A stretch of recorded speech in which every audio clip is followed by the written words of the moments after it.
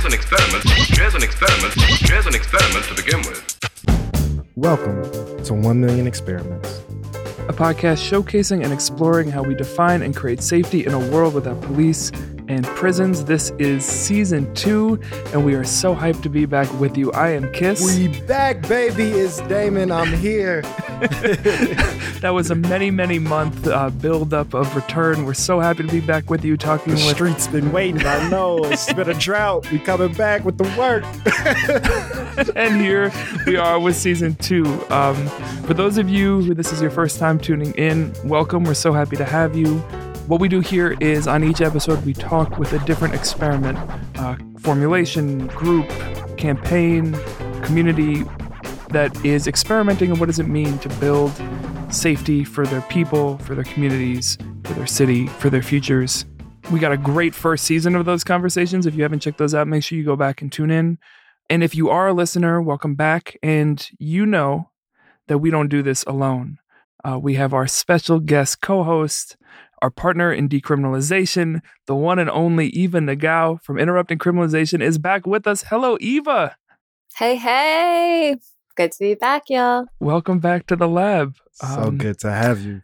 How has your hiatus been? Have you been doing anything particularly of note? Have you, been traveling the world dreaming of season 2? What does this time look like? And what are you excited to be back in the lab with us doing? We've got a lot cooking over at millionexperiments.com. For those of you who have been with us through this long journey, I think we started at 20 experiments or something that we were documenting on our little website. We've got a whole redesign going. We've got close to 100 experiments up. We've got a new Instagram account. This year we have a newsletter. So the cooks have been cooking, but Damon, you reminded me earlier not to respond to a "how are you doing with what work you have been doing" question. And I've been good, y'all. I've been really good. We took a breath in December and it was nice, especially over here in sunny California. Maybe it would be good just to give folks a little reminder, refresher on, who the partner orgs are on this here podcast. Well, you see here on this here podcast. We've gotten very country this season. I'm here at the table representing a couple of orgs. We have Project Nia, 1 Million Experiments co-founder Mariam Kaba's project. Project Nia is actually sunsetting this year in 2023. A lesson to all the amazing organizations out there. You can do amazing work and sometimes you can sunset that amazing work. Project Nia has been around for the past decade plus, working to end incarceration of children and young adults, mostly by promoting restorative and transformative justice practices. Mariam and I have been co-conspirators for a long time now. And I joined her on this latest venture with Andrea J. Ritchie, Interrupting Criminalization. It's an initiative that aims to interrupt and end the growing criminalization and incarceration of women, girls, trans, and gender nonconforming people of color. Over at IC, I am the creative director, and I get to convince people that we get to do cool projects like this here project with Ergo. So now that we know who the players are a little bit, Damon and I build conversations in Chicago and beyond with movement folks, people reshaping the culture of our city and world toward liberation. Let's go ahead and get into who we're talking to on this first episode of season 2. Eva, who we're going to be talking with? We have the great pleasure of debuting this season with Makia Green from Harriet's Wildest Dreams. And I actually got to meet Makia, which is kind of rare for our work where we're talking to so many people from so many different places. But Makia came to a conference that we were throwing out here in California and is just the most vibrant, bubbling, amazing personality. If you ever have the chance to be in space with them, take it. Harriet's Wildest Dreams is an organization that was put together. The co-conductors, the co-founders are really, seasoned organizers in the Black Lives Movement ecosystem. This is something that came up around the 2020 uprisings and is now growing exponentially. They are a Black-led community defense hub in the greater Washington area. For those of you not from that area, we call it the DMV, which is DC, Maryland, and Virginia, not your hated local motor vehicle department. Their work centers around Black lives most at risk for state-sanctioned violence.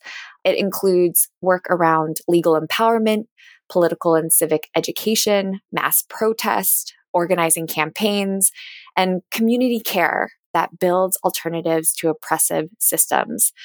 Harriet's Wildest Dreams has three main pillars, and we talk about some of those in this episode.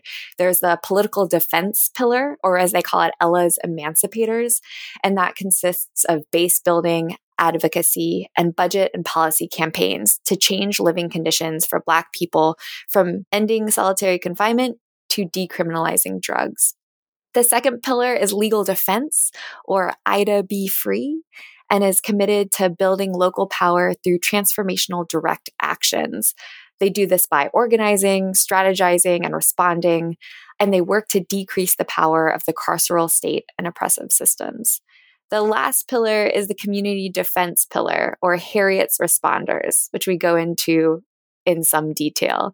This pillar is committed to building local power through transformational direct actions and is a part of a larger coalition called the DC Safety Team.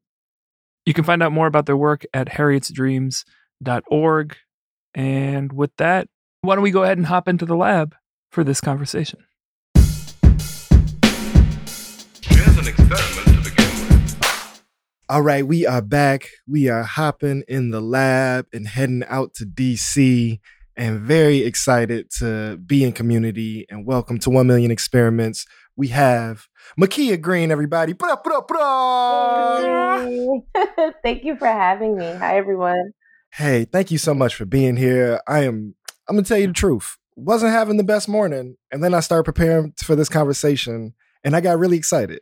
Yeah, thank you for your time, and we're going to get started with our two-part question, as we always do, and it's centered around time. In this time, whether that be this hour, day, season, or lifetime, in this time, how is the world treating you, and how are you treating the world? Makia Green. Oh, thank you. Yeah, hey, everyone. My name's Makia. Use all pronouns, and people love me, call me Kiki. So I'm a co-founder of Harriet's Wildest Dreams, and the world is treating me. I would say the white supremacist world is trying to take us out. However, the world of love, of Black love and fellowship, I feel really good. I was able to spend time with my people last night for Fenty Bowl. And we hollered, we danced, we sang, we cried, the full range of emotions. So I'm feeling very loved in that sense. So for posterity's sake, for people listening this years and years in the future, learning the amazing work of Harriet's Wildest Dreams, this weekend, there was a football game, and the highlight was at the center of it, Rihanna performed at halftime and seemed to reveal also new things to come. I have one Rihanna question. Did you expect a Ponder replay? Whoa. There was no Ponder replay. There was no Ponder replay. Everyone expected it. It was like her first song. You know, she was quoted. She said, you know, you're trying to fit 17 years of a catalog into 13 minutes. It's tough. But to be fair, about 10 of those years had no new songs. So it's not... Oh, that confirms for me what kind of space I am. No. Daniel does not represent the space completely. This is a 50 household over here. That's fact. I mean, okay. You're exaggerating. That's hyperbole. Okay, it's hyperbole. Yeah. Let's get back on track here. I'll see myself out. I'll take it from there. Yeah, man.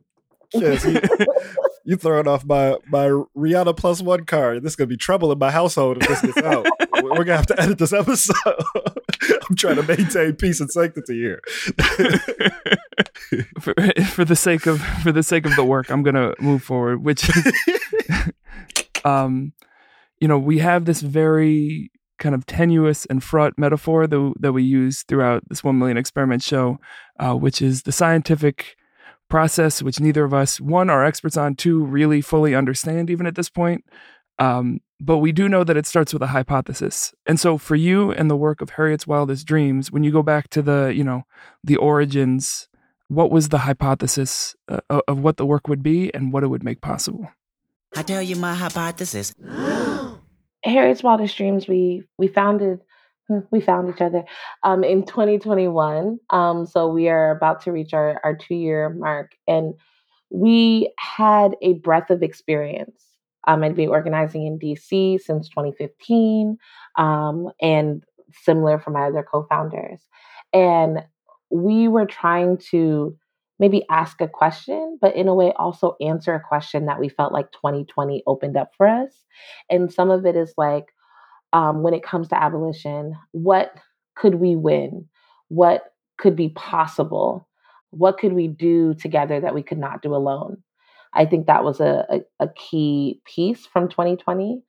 We are also trying to find, what does community defense look like with a diversity of tactics. We came out of a mass protest, a highway protest, Black Lives Matter moments of organizing, and then decided we really need a political home for abolitionists in the DMV region, DC, Maryland, Virginia. And we also need to be able to have this diversity of tactics, not people working in silos, but us with thousands and thousands of different experiments of work. Yeah.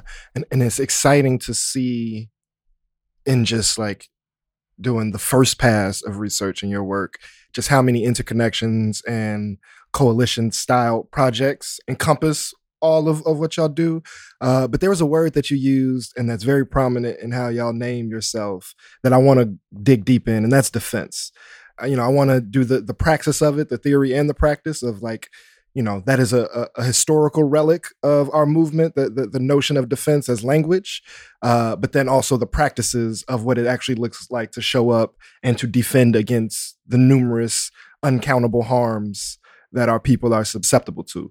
So yeah, talk to me about the choice to use the word defense, how that shows up, how you think about it. Has there been any change in like that like loose 50-year arc of how I, am naming it? 60-year. Damn, we old. Okay. But yeah, talk to us about defense. To be fair, you weren't there at the beginning. I wasn't there. I do like imagine myself like I was in it. My previous me.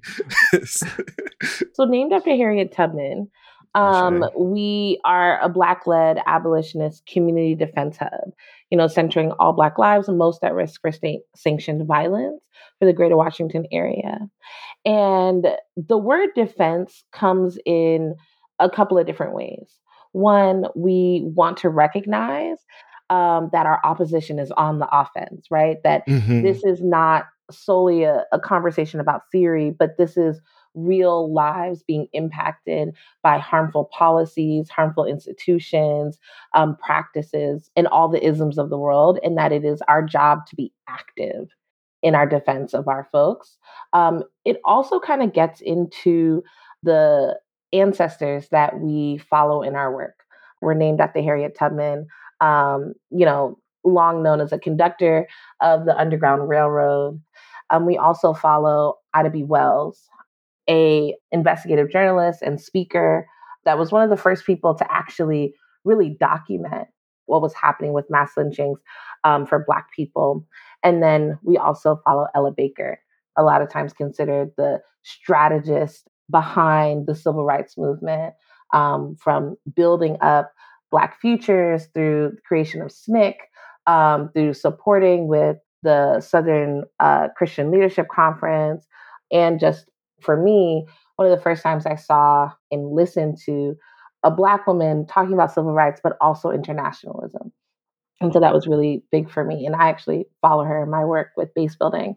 And so I bring up those three women because we believe that they were folks that were defending our right to life, our right to survive, our right to thrive, and to build new communities.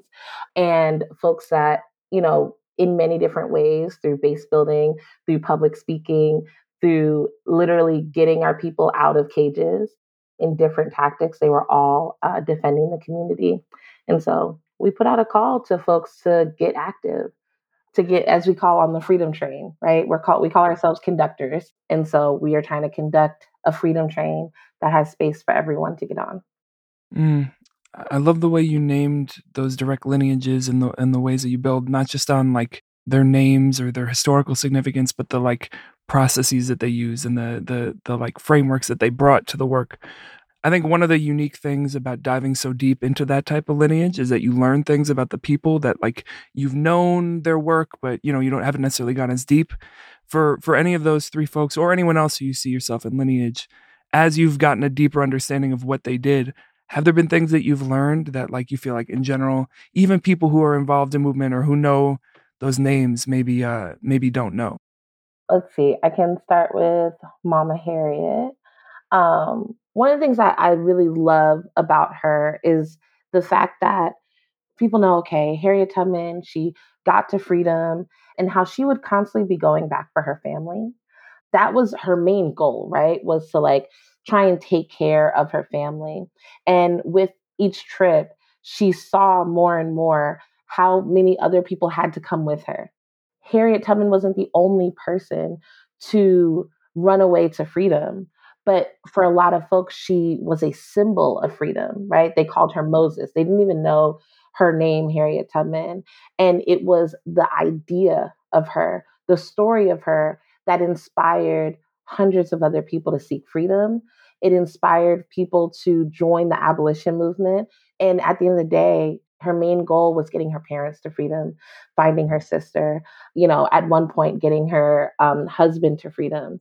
And so for me, that talks about, if we want to talk about abolition, how are we talking to our family members? What are we doing about the folks that are the closest to us, right? Our cousins that are currently locked up, our friends that are dealing with the medical industrial complex and all of these things. And that some ways of like trying to free ourselves as she tried to free herself and free our family members. Our politics deepen, our experiments get stronger.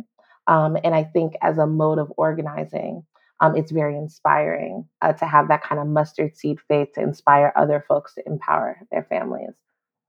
That's so beautiful. I want to use that framing and that like relationship to time to project forward a little bit, because the beauty of how I understand Harriet is not only like the direct material freedom that she brought to living beings, it was what that freedom making made possible in the contemporary sense, like in her time, that allowed for new literature, that allowed for new workshops in popular education, that allowed for the mobilizations that then became the Civil War, right? But there's also what it did to future imaginations, right? Because the way we understand and imagine Harriet's work and the Underground Railroad as an infrastructure is that is how we got free. And that is true, but it's also true that it was only about 1 to 5% of the population of enslaved peoples that actually got free on that passage. But we imagine it as if that's how we got out, right? And so using that imagination, what do you hope future centuries or future decades understand about now, right? Like, even if we're just getting a few dozen or a few hundred folks free, what do you hope people know about this time or imagine about this time when they look back? Because you are the Harriet of you are a Harriet of today. Mm-hmm. The way that I understand your question is also kind of like, what kind of ancestor do I want to be? I want the folks in the future to know that we love them, that we care deeply for them, that our choices were intentional, right? They were not, it just happened that way. Trump just happened to get elected. We just happened to protest. We just happened to teach masses about white supremacy and capitalism, but that every choice we've made was an intentional step towards love and wanting them to have a better future, that we will build everything that we need to build, that we will defend what we need to defend, and that we are committed to this, whether we see the freedom that we talk about or not in this lifetime. I just want the folks in the future to know that I love them on purpose. That's beautiful. And in the scale and the scope of what that work has looked like, as Damon mentioned earlier, I think one of the things that really struck us in learning about y'all's work is, as it probably should be, how many of the branches and the campaigns of the work that y'all do are in deep collaboration with other folks in your region. And I know that sounds like a little like, of course, we should be in coalition and collaboration, but for people who have done this, they know it's not always the easiest thing, or always, for some folks, like the first thing that they choose. And so I'm wondering, I know this, came out of 2020 uprising, and so there was some of that was just what happened. But How intentional has that choice been? And what have some of those lessons been around learning how to do this work, together with people who are maybe outside of your closest sphere? Well, I think it comes with an understanding of power, that we are trying to build power for our people. And without people, there's no power. We are stronger together. I think that's, a huge lesson you got out of 2020. And also, if one of us had the answers to freedom, we'd be free already. It's kind of like a necessity. There really isn't much that I can do alone. So it's more so we need to support people in creating coalitions in a way that is healthy, in a way that does not lend us to burnout, in a way that brings people closest to the pain, closest to power. So it is something that we do really well in our area of bringing different folks together, whether bringing harm reductionists with abolitionists to organize, to decriminalize poverty, but also to train folks on how to, be rapid responders in their community, trying to bridge policy experts and, folks who are all in the criminal justice policy space that maybe they're not abolitionists, but bringing them to the table to train them on abolition. You don't have to be in Harriet's Wildest Dreams, but what you won't do, right? Like, we want you to know what we're doing. We want you to be in community with us so that you can understand the things that we're fighting for. And so we have a bunch of different coalitions that are working on different work from, like I said, we have our DC Safety Squad trying to really bring in the skills training, right? So we can talk a lot about theory. I talk a lot about policy, but what I love DC Safety Squad, and it's also named after Harriet Tubman, it's like helping people with material conditions. And if you want to be on that freedom train, you have to go get skilled up, right? Have a tangible thing to do in your community, whether that's being a legal observer, whether that's learning how to give out Narcan, whether that's being mental health responder in your family. That's pushing people to be skilled up. And we're learning from folks across the district who are experts at that. We do some coalitions with court watching, right? Kiana Johnson, who's one of our co-conductors, talks about how injustice happens in empty courtrooms. And a lot of times our people are going into these courtrooms and they're alone. And there's so much happening. And so while we're outside protesting around the police, once someone has been arrested, we really cannot leave our folks alone in that journey. And so we have a citywide DC Court Watch coalition where folks of different organizations are all committed to keeping data around what's happening in the courts, fostering and mobilizing volunteers, and then continuing that understanding and learning to literally get our people out of cages, right? So yeah, it's some of the coalition work we're doing. It's really amazing. I want to stay with this court watching thing because this is a space I think that, as you've named accurately, abolitionist movement needs to have much more focus on. I want to shout out in our space in Chicago Torture Justice Center and the Chicago Community Bond Fund really opened my perspective to what's happening just on a day-to-day basis. And so what do people need to learn about how harmful the court proceedings are? Because I think there's like a disconnect. Like we understand the cop and then we understand the prison guard. And I think we miss this other cloaked in honor and dignity symbol that is really one of the main power players in carceral violence. So yeah, in the DC space, which also is really unique, how are you seeing the harms of the court be re-understood through this defense work? Right. So that is one thing that I love, because there are people who come into the work and they're like, okay, I'm down. I'm curious about it. And then when we bring you into being a court watcher, you actually need to sit with and be in solidarity with folks as you see it happening in front of you. And so there's a different type of learning that happens there. One thing that you'll see when you engage in Court Watch, led by Kiana Johnson and Frankie Sebron in Harriet's, is first, we need to reveal the actions of the prosecutors. Because yes, the police arrest folks. Sometimes the police are arresting people for things that are not quote unquote illegal, right? I say illegal in crime in quotation marks because we know that it is all relative to white supremacy. Then you have the prosecutors and what they decide to be able to charge people with. You have the judges, right? You have their decisions on whether to keep our folks in cages or to send them home, whether they're putting our folks under surveillance. One of the things that can be so heartbreaking is the number of children that are going through this system that really are not prepared. I mean, it's really hard to prepare yourself to be in this situation, but we work with so many folks that have no knowledge of who are the people in the room that are making decisions about their life, how anti-Blackness is actually coming into play. For us, we call our folks loved ones, right? So we don't say like defendants or things like that. We say how our loved ones, they're whole human beings, right? We help them build out a social bio packet and help them advocate for themselves to get their folks out of cages. What was that word? Social bio packets? A social bio packet, a social biography. A social bio packet is really just to show the prosecutor and the judge that this person is loved and this person is a whole person, to see them beyond, just a number or just like a check mark on a list, whether very like tangibly of our people are put on like gang databases or just ideas within the mind of when they see our folks and they're just like, oh, I've seen this person before. I don't have to dive any deeper into this.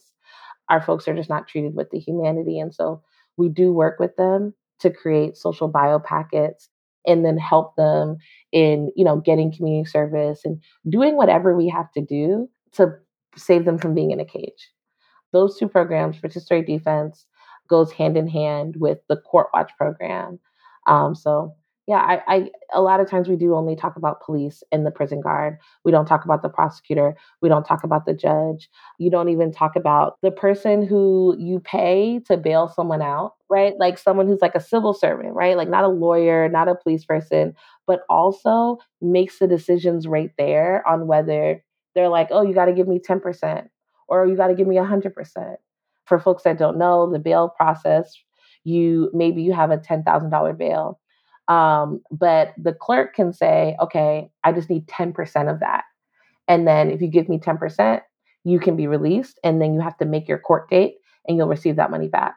But the clerk can decide if actually I want 100%. Actually, I want 50%. It's just based on that day and whatever. Arbitrary power. Exactly. It's that. And so there are a lot of people at play that have been increasing and strengthening mass incarceration. And there's no transparency or accountability for those folks. Mm.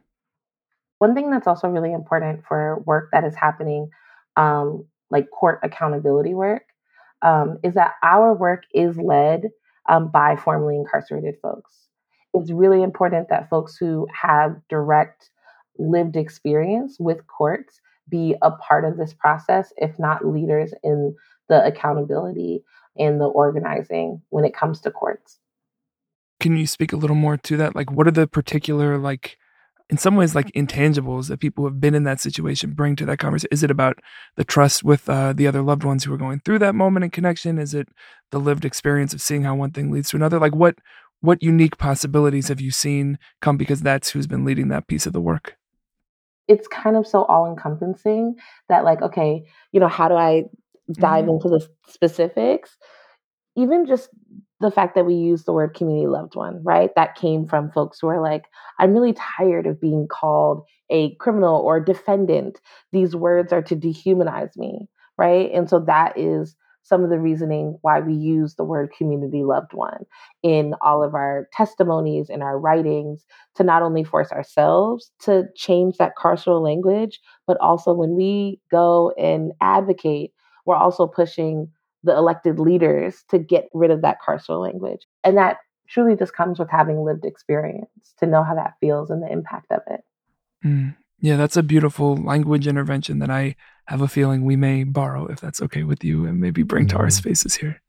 Yeah, again, that is so powerful. I also imagine, in my experience, there's also an expertise that folks who have survived carceral spaces have just in the legal lexicon of like the, there are a lot of folks who I think surpass even the technical detail of like attorneys oftentimes when they have been in solidarity with folks who have been experiencing court systems for decades now. So that's something that I also think about. But I'm really moved by the intentional use of language and community loved ones and the tool that is the social bio packet, because that feels like something that everybody could benefit from and could help in the school systems, could help in mutual aid programs, can help in all institutions of like, this is my community, this is how I'm seen, and it's documented, and I can name these affirming relationships in whatever space I'm in, and my humanity is within my body, but it's also documented that I'm loved. Like that is such a powerful tool that I don't want people to move past as it's just something to do to, convince a prosecutor to go a certain way, right? Like in creating them, is that something that other folks have named or something you could imagine what looks like? Completely. And it's not just for the prosecutor or the judge, it's also for the public defender, right? Public defenders are often overworked. They don't have the full time to be able to really understand who each of our loved ones are. And so a social bio packet also helps there, right? To provide a fuller story for the public defenders in these types of cases. And also, we had a young person who was at risk of being suspended. And, if you're in establishing, you may already know about that school to prison pipeline and how Black children are suspended, pushed out of school, and pushed into the criminal legal system. An incident happened at school, and this young girl was being discriminated against and judged very harshly by the principal and the disciplinary board. And what we plotted together was, okay, let's make a social bio packet for her. There's, thousands of kids at this school. To them, she may not seem like she deserves an intentional look at. And so we're going to build out a packet where she writes a letter, where you write a letter, where we all come together to show that, this is a person and the decisions they make are going to have a lasting impact on her. And let's set her up for success. And so I agree. You can definitely use this way of thinking for other situations in schools. But at the core of it is getting to know people better, right? And moving slower.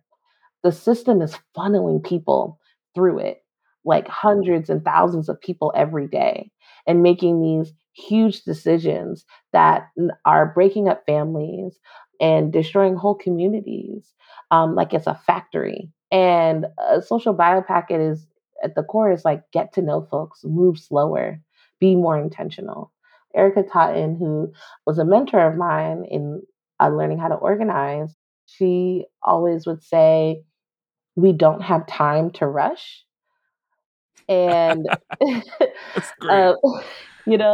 And so I think about that around like the criminal legal system, restorative justice, and rehabilitation and conflict mediation, right? We deserve taking the time out to get to know people deeply.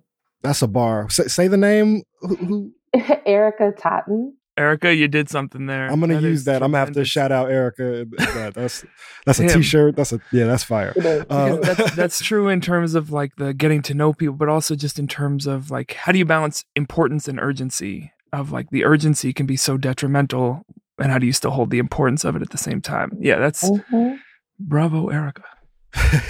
So I want to go deeper into the infrastructure and the lessons of y'all's participation in the DC Safety Squad. And one, just like we, in looking through the websites and the research, just the document that lays out the structure of the DC Safety Squad in itself is impressive and a useful resource that is available. But yeah, can you talk a little bit more about that larger infrastructure, how Harriet Responders plays into that space, and if you have any learnings, whether it be firsthand or from your community of folks that feel really important to you? Right. So Harriet's Responders Community Defense Pillar is led by Nini Tay, who is another co-conductor. Harriet's Responders is our folks who's outside. They're doing a plethora of like skills-based trainings, direct action trainings, and so forth. They're leading police accountability campaigns, right? If a loved one is taken by police, who are the folks that are going to show up, support that family, help them through this process, and also help them advocate for what justice means for them. That is our Harriet Responders pillar. And then a coalition program from Harriet Responders is the DC Safety Squad, which is a coalition of individuals and organizations that are all about finding some alternatives to policing, right? It's all about saying that we deserve the time to experiment, whether that is building out cop watch teams, jail support teams, medical responders, that folks are like, I'm going to stay, I'm committed to this. 2020, it brought up the name of abolition. So we have thousands of people who are like, all right, abolish them, but what next? And we find that our people, Black folks in every city all across the country, they get that they can't really trust the police, but they also don't have another viable option that they feel like they can trust and rely on to help them. And so DC Safety Squad is all about fitting ourselves into that gap. How has that been going? The response has been immense and so rewarding, right? So many organizations are willing to jump in. So many people have joined. I would say DC Safety Squad has grown exponentially since the soft launch last year. And they are very busy. One of the things that is beautiful is they're working with an organization called Rahim. And Rahim is building a patch network app where folks can request emergency support. And so right now, folks are getting trained on how to use this app and working with Rahim and working with the other rapper responders in the city. Wow. I mean, it sounds like, and obviously, of course, things scale at different paces, but, a lot of what, especially in the first season we talked about in the show, was like the challenge and in some ways the like detrimental effect of feeling like you have to answer that question all the time, especially when it's posed in bad faith of like, the quote unquote alternative. But it's of course like rewarding to hear like the ways that challenge is being taken up and the infrastructure is being built, not just the like, we're the 8 people who are committed enough that we're going to like try to meet all of the needs for everybody all the time, but like understanding really what does it take to build this like alternative infrastructure, whether that's on the tech end, the people end, the movement end. The scale of that is such an impressive undertaking, Completely, because the police have had hundreds of years to build this. Some bullshit. Some bullshit. I wanted to ask, like, can I curse on here? And so when the council members, they look at us and they're like, oh, well, if we take what else? What else? What could we do if we get rid of the police? Or they give you that hypothetical situation. Or what happened to me on air a couple of weeks ago, someone described a really heinous incident of harm in my hood, actually, and was like, what if that were to happen again? But you don't want the police. And I was like, and they didn't stop it. It happened. That is actively happening. That is not a hypothetical situation in this post-police world that's happening, and we don't have anyone to respond to it. Like, this happened last week. And by DC Safety Squad abolitionist Harriet's Wildest Dreams is saying, our people deserve better. We actually want to stop and prevent harm, not just show up afterwards. And the beauty of your work and our movement is it's not only telling established power that we want more, it's also recognizing with ourselves we want to and have to be more.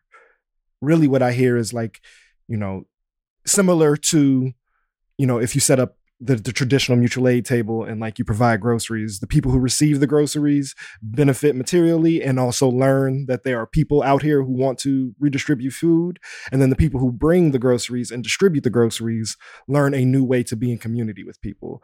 And so using kind of that dynamic or that relationship. I'm curious where that internal growth has happened in the mutual reciprocity in terms of this harm response. Like, have people experienced a new response in a time of need and learned more about this movement? And have people responded to folks in times of need that taught them more about their capacity or honestly even limitations in like what we need to build? Does that make sense what I'm asking? It does make sense. It does make sense. I would say it's definitely our mutual aid pillar, because it's like I'm showing up for folks and I'm changing my relationship to one another. I would say, for example, we had a fellowship this past summer, and this was our first time that we included youth ages like 15 and up in our summer organizing fellowship. And one of our young people, they're doing court watch, they're out in community canvassing, asking people about what safety means for them. They're fully entrenched in all of on the freedom train. And this young boy went home to his parents, and they reached out to me and said, he came home today and said, I feel like I have a purpose now.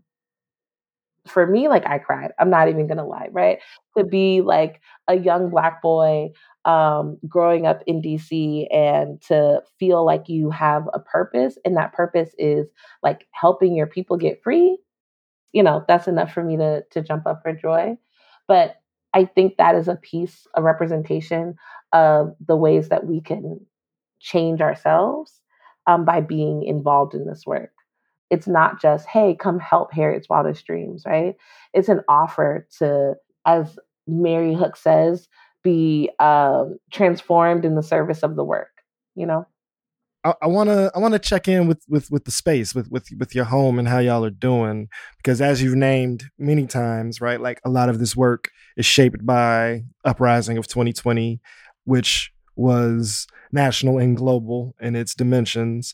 But DC also had a unique upturn in 2021 that in many ways, as this uptick in fascism is, a major part of it is a counter response or a counter offense to our liberatory movements, right? So, January 6th, as many folks know, there was a white supremacist centered insurrectionist attempt in DC. And a thing that I've been concerned about and have curiosity is there was a hyper-militarized response and investment as a result of that white supremacist uprising. And my assumption is that Black people were directly harmed by that.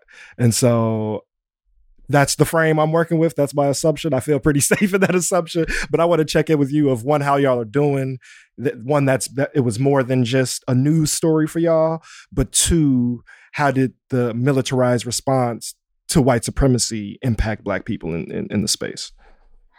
So there's a couple things, right? One, I was born in New York City. I've only lived in New York, in DC. And so you got Daniel's a New Yorker, just to let you know. Where in New York you from? I'm from Harlem. Okay, from the Bronx. Yeah. Uptown all day. Let's keep Uptown.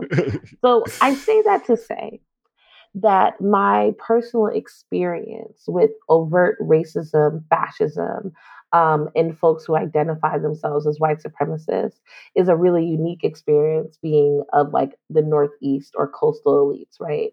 Nothing I say is to take away from like the experience of my comrades in the South, my comrades in the Midwest.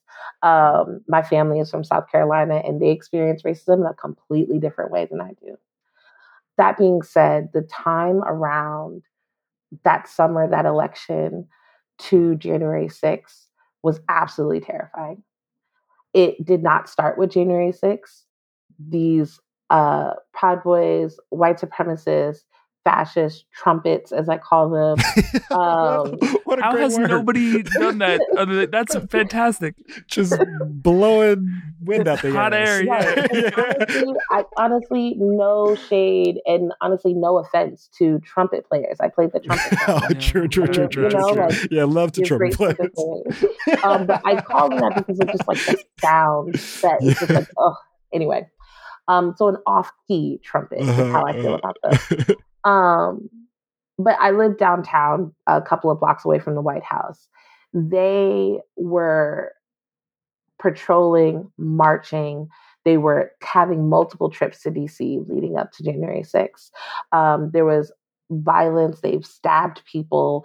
They were attacking the Black Lives Matter mural that existed, as we call it, the Black Lives Matter fence. Right. So people who came across from all around the world during 2020 to show their love for Black people in the movement created this beautiful mural. And it was just the white supremacist job of just coming down to just try and tear it down.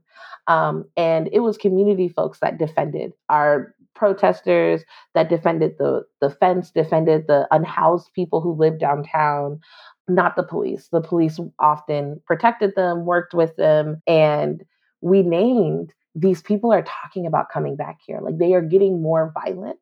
The city ignored us.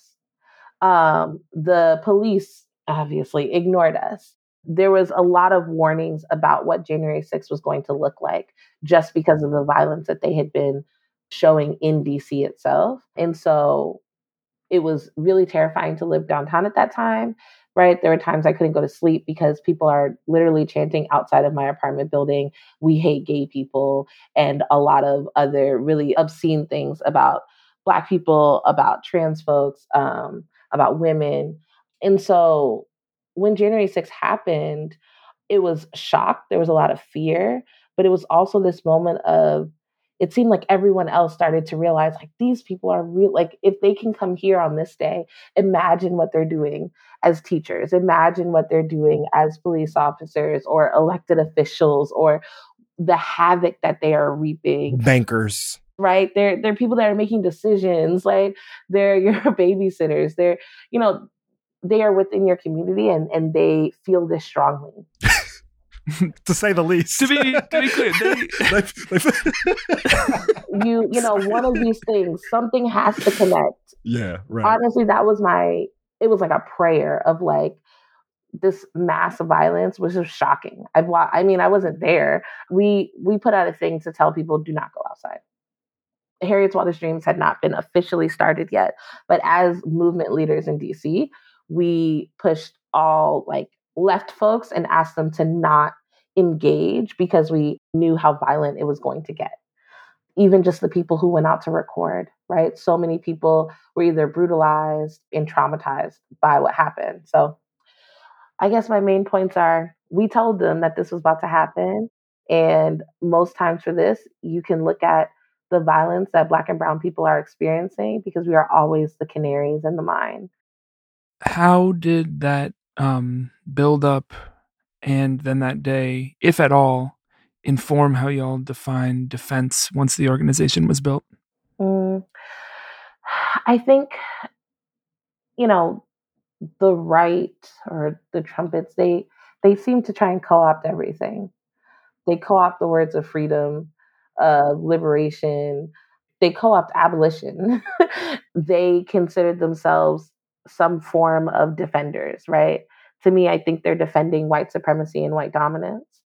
For us, we very much recognize that these people are actively trying to tear down. However, I care about the Capitol building, but it is more about the idea of progress, the idea of diversity, the idea of ending fascism and our own bodily autonomy as marginalized people. And they are actively trying to tear that down, everything that we build. And so it necessitated us to build a community defense hub from January 6th, and even just the defense that we had to do that year of literally defending our art, literally defending our people with our bodies, right? Physically.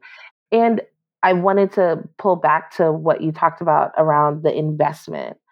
It changed the landscape for us when it came to advocating for defunding the police.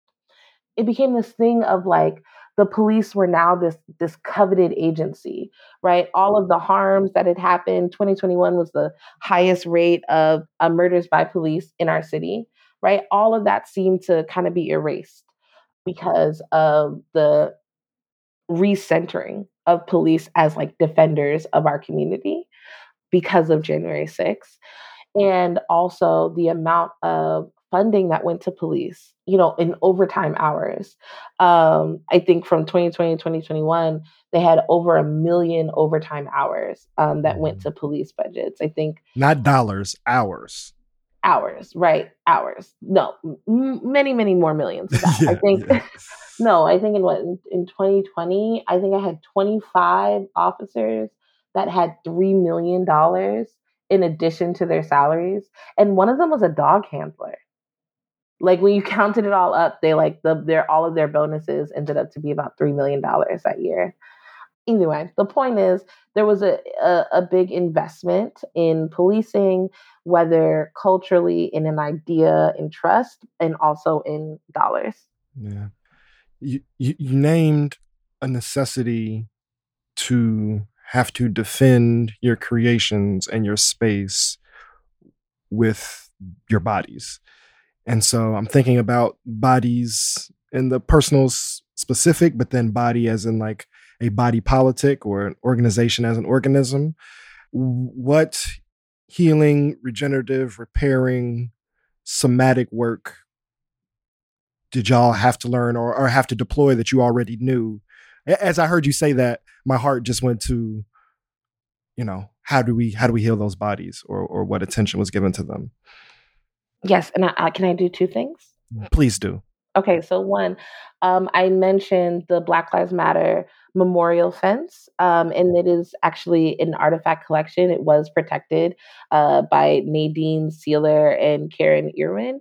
People literally for months were outside every single day, sitting in front of this memorial fence to protect it from white supremacists all year round.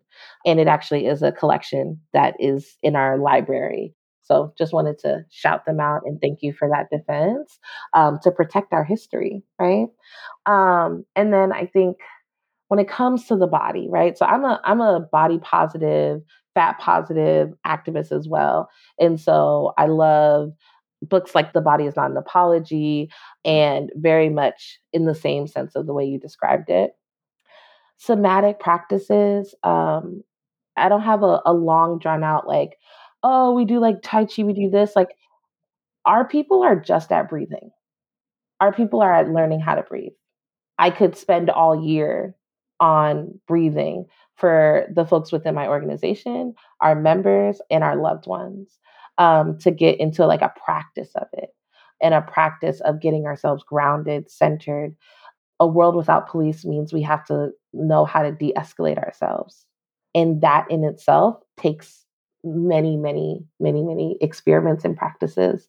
So I think for me, the most grounding thing that I can do for myself and that I can encourage new folks to do is to get a practice on breathing.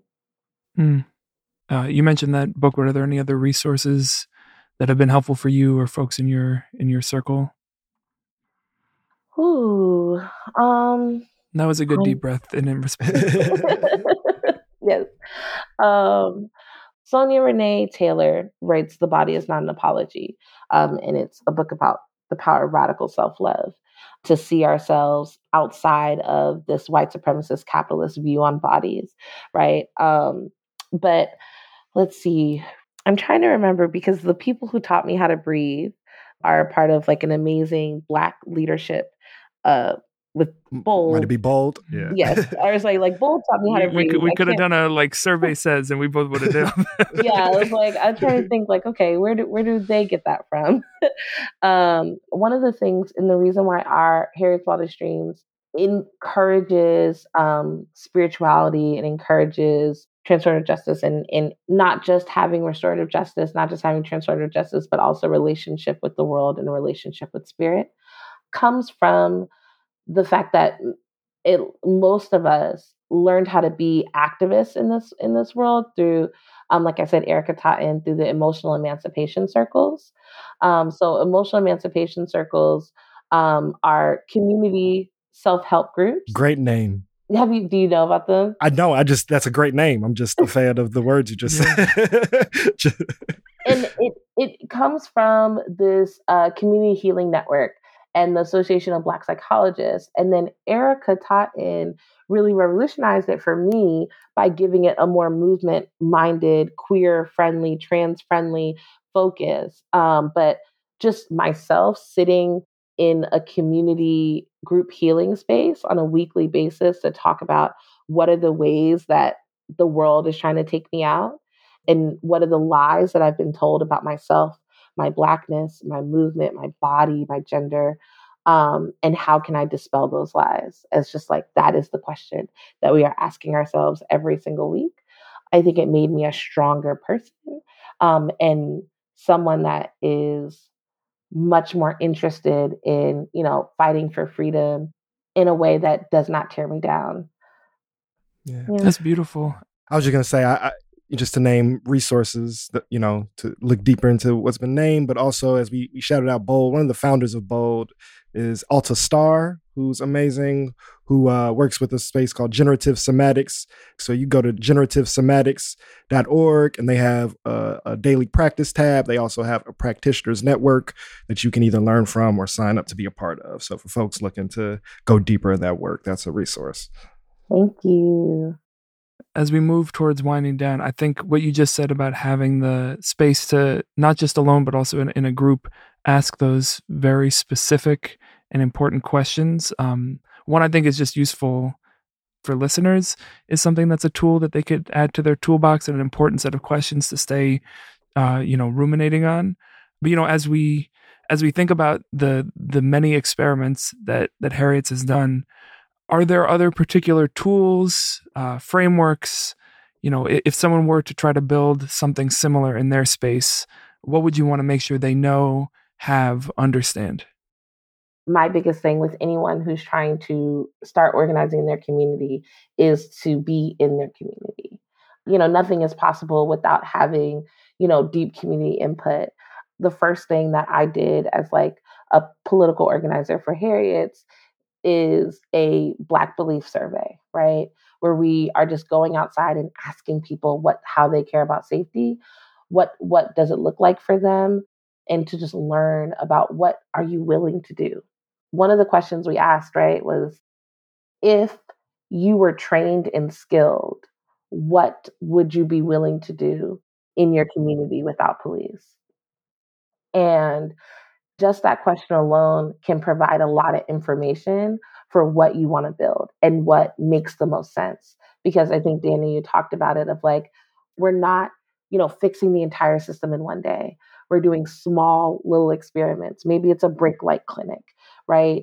Maybe it's a know your rights class. Maybe it's something that is small that we can replicate and make sustainable. So I would say be in community, survey your community, ask them those key questions, and then experiment. Yeah. At the risk of being redundant, which is a risk we take from time to time. We're risk takers here. I want to invite you to stay in that space of kind of like, as we're winding down these reflections, I want to frame it in two ways. One, invitation. So one, are there any direct invitations for Harriet's Wildest Dreams, like things you want people to show up to, or for people who aren't in the DC space, invitations into this work? And then we'll come back out of that of like the conclusions you have to kind of wind down from our hypothesis. We are always looking for folks. We're looking for Black folks to become members. We're looking for allies to be agitators. And folks can go to harrietsdreams.org. If folks are like, I just want to read about your work, we have like a 20-page impact report where folks can read about our work, can read letters from our fellows, and just get into the nitty-gritty of the work we do. Maybe you're not in the DC area or the DMV area. My thing is, I believe in organization. I believe in formations. And so I do encourage people to find a political home. And it's okay, date a political home if you need to, but be intentional about the way that you spend your time in the communities that you're trying to join and be a part of. So I would definitely push joining a formation near you. I'm a part of the movement for Black Lives. So I'm really big on trying to connect people across the country to all kinds of formations. So yeah. And so we started with a hypothesis of the work. And you offered so many lessons and so many methods, so many resources, so many approaches. But for you, what are some, just for this moment, conclusions you've had from learning and experimenting with Harriet's Wildest Dreams? One, that feels really clear on a political sense, that the need to prioritize a Black queer feminist lens in all the organizing that we do, to get at the root cause of issues, right? As Charlene Carruthers talks about, needing to place the voices in the political lives of Black femmes, queers, and LGBTQIA folks. So I've seen that be even a higher priority in the 2 years that I've been organizing in Harriet. And then also, I don't have to show up for every fight I'm invited to. That's a big lesson for me in the 2 years in this organizing. That's a tough one. I'm an Aries also, so that's really hard. Okay. At the risk of opening a big can of worms, as much or as little as you want to share, like, what has that meant for you? What has that made possible? I mean, in a simplistic sense, every time a council member says, "Oh, I don't really know if you got people power because you didn't bring no one to my special meeting." And if we can't bring people to that meeting for whatever reason, y'all got the meeting at a time where people are at work, or people don't even trust you because you keep pulling us to come tell you what we need and you don't do nothing about it, right? Like, I'm not going to be pushed into a sense of urgency by folks who have no history in changing living conditions for my people. That's a form of me not showing up for every fight. It also means, like, we can't respond to everything. I am deeply trying to build power. I'm trying to build networks. We're going to show up for our folks, but I'm also not an ambulance chaser. And I really appreciate the people who are, that are like, my point in this movement is to show up every single time there's a loss of life in our community. And we need those people. And I also understand that the formation I'm building at Harriet, we cannot sustain that kind of work. So we try to deepen our political lens with each loss, and create opportunities for folks to organize. Beautiful. Is there anything before we end that we didn't touch on that you want to make sure gets included in this conversation? I mean, I guess just ways that people can find us. Like I said, harrietstreams.org. If folks would like to follow me on Instagram, Fat Fairy Godmother, I really encourage people to get active in abolition, and then also to, look into some of that fat liberation work as well.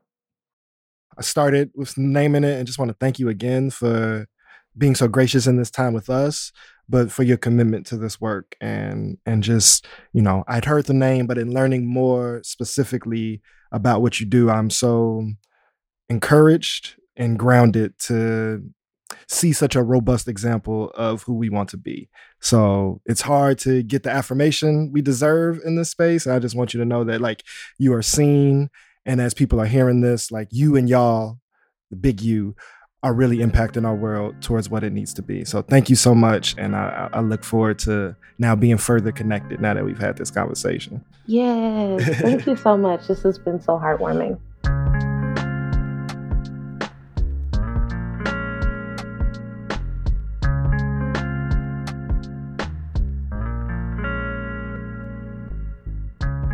That was Makia Green from Harriet's Wildest Dreams.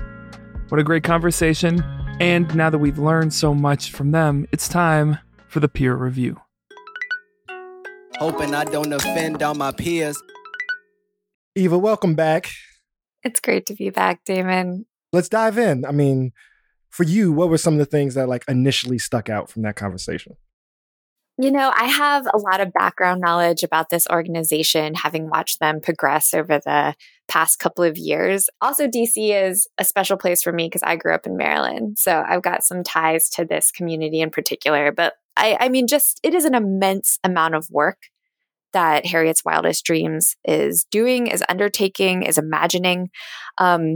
It was so great to be in the lab with them because I think they're so upfront about how much experimentation is going on. And I think especially when you're diving into abolitionist organizing right now, we talk about the urgency that people can often prod abolitionists and others with. And I think what a great example of people navigating at a pace that they're setting in community with intentionality, with love, and also just an important organization to watch about how we handle moving abolitionist agendas and community demands in the future. I think we're going to see in abolition organizations this tension between community building, community defense, and abolitionist principles, come to the forefront of conversations more now, and to really struggle, about what it's like to respond to community violence and what it means to be an abolitionist voice, not calling for the prosecution or imprisonment of anyone, including police officers, including, people in the state who are harming our community. And I just think it's an important conversation to have. It's an important context for all these conversations. And that Makia really shows us how we can come to the table to mobilize together, to not work in silos, and to really focus on direct material aid, while still doing the work, the reading, the conversations that need to be had to push those wild dreams even further. Yeah, I think it goes to how they responded, Damon, to your question about, as they so succinctly paraphrased, what type of ancestor do they want to be? There is this long view that's so present in what they're trying to build, while still not losing sight of what does it mean day to day to do this work. And I think one of the values of that long view is also understanding the importance of, and maybe this is my own bias, but the archive of it also. That in all of that work and all of that defense, one of the things that they really made a point of prioritizing was the defense of that memorial fence. The idea that one of the things that they were proud to share was that wall now lives in a space that it'll be a teaching tool, a learning tool, and a record of the work that they've done in that time.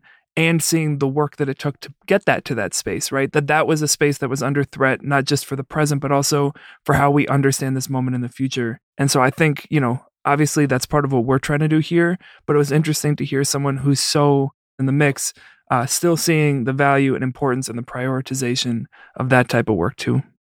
Yeah, I have three things real quick that are sticking with me. I'm gonna be tight on this one. So one, just how direct their work is, right? Abolitionist work is more than just engaging the carceral space. It is more than just intervening when harm is happening. But that is also a very important and central thing that we need to do, right? So the directness of defending in the court, and also having rapid response teams that are providing defense in community from harm that occurs, while also defending against, counter movement and white supremacy literally in the streets, right? So in addition to all of the humanizing community building work, directly addressing harm and violence in the state and in community, and just want folks to see that is happening in that way.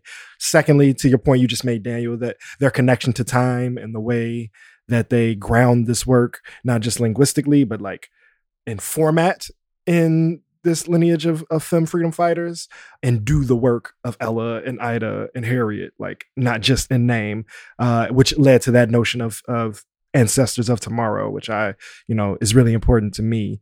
And then thirdly, I've grown into being this word nerd, as some of the listeners may know. And so just how intentional they are, with language, and how some of those language emergences touch spaces that I've been a part of in Chicago. So the intentional use of conductor as an agent of defense and change and transformation, and protection, the intentional use of loved ones, right?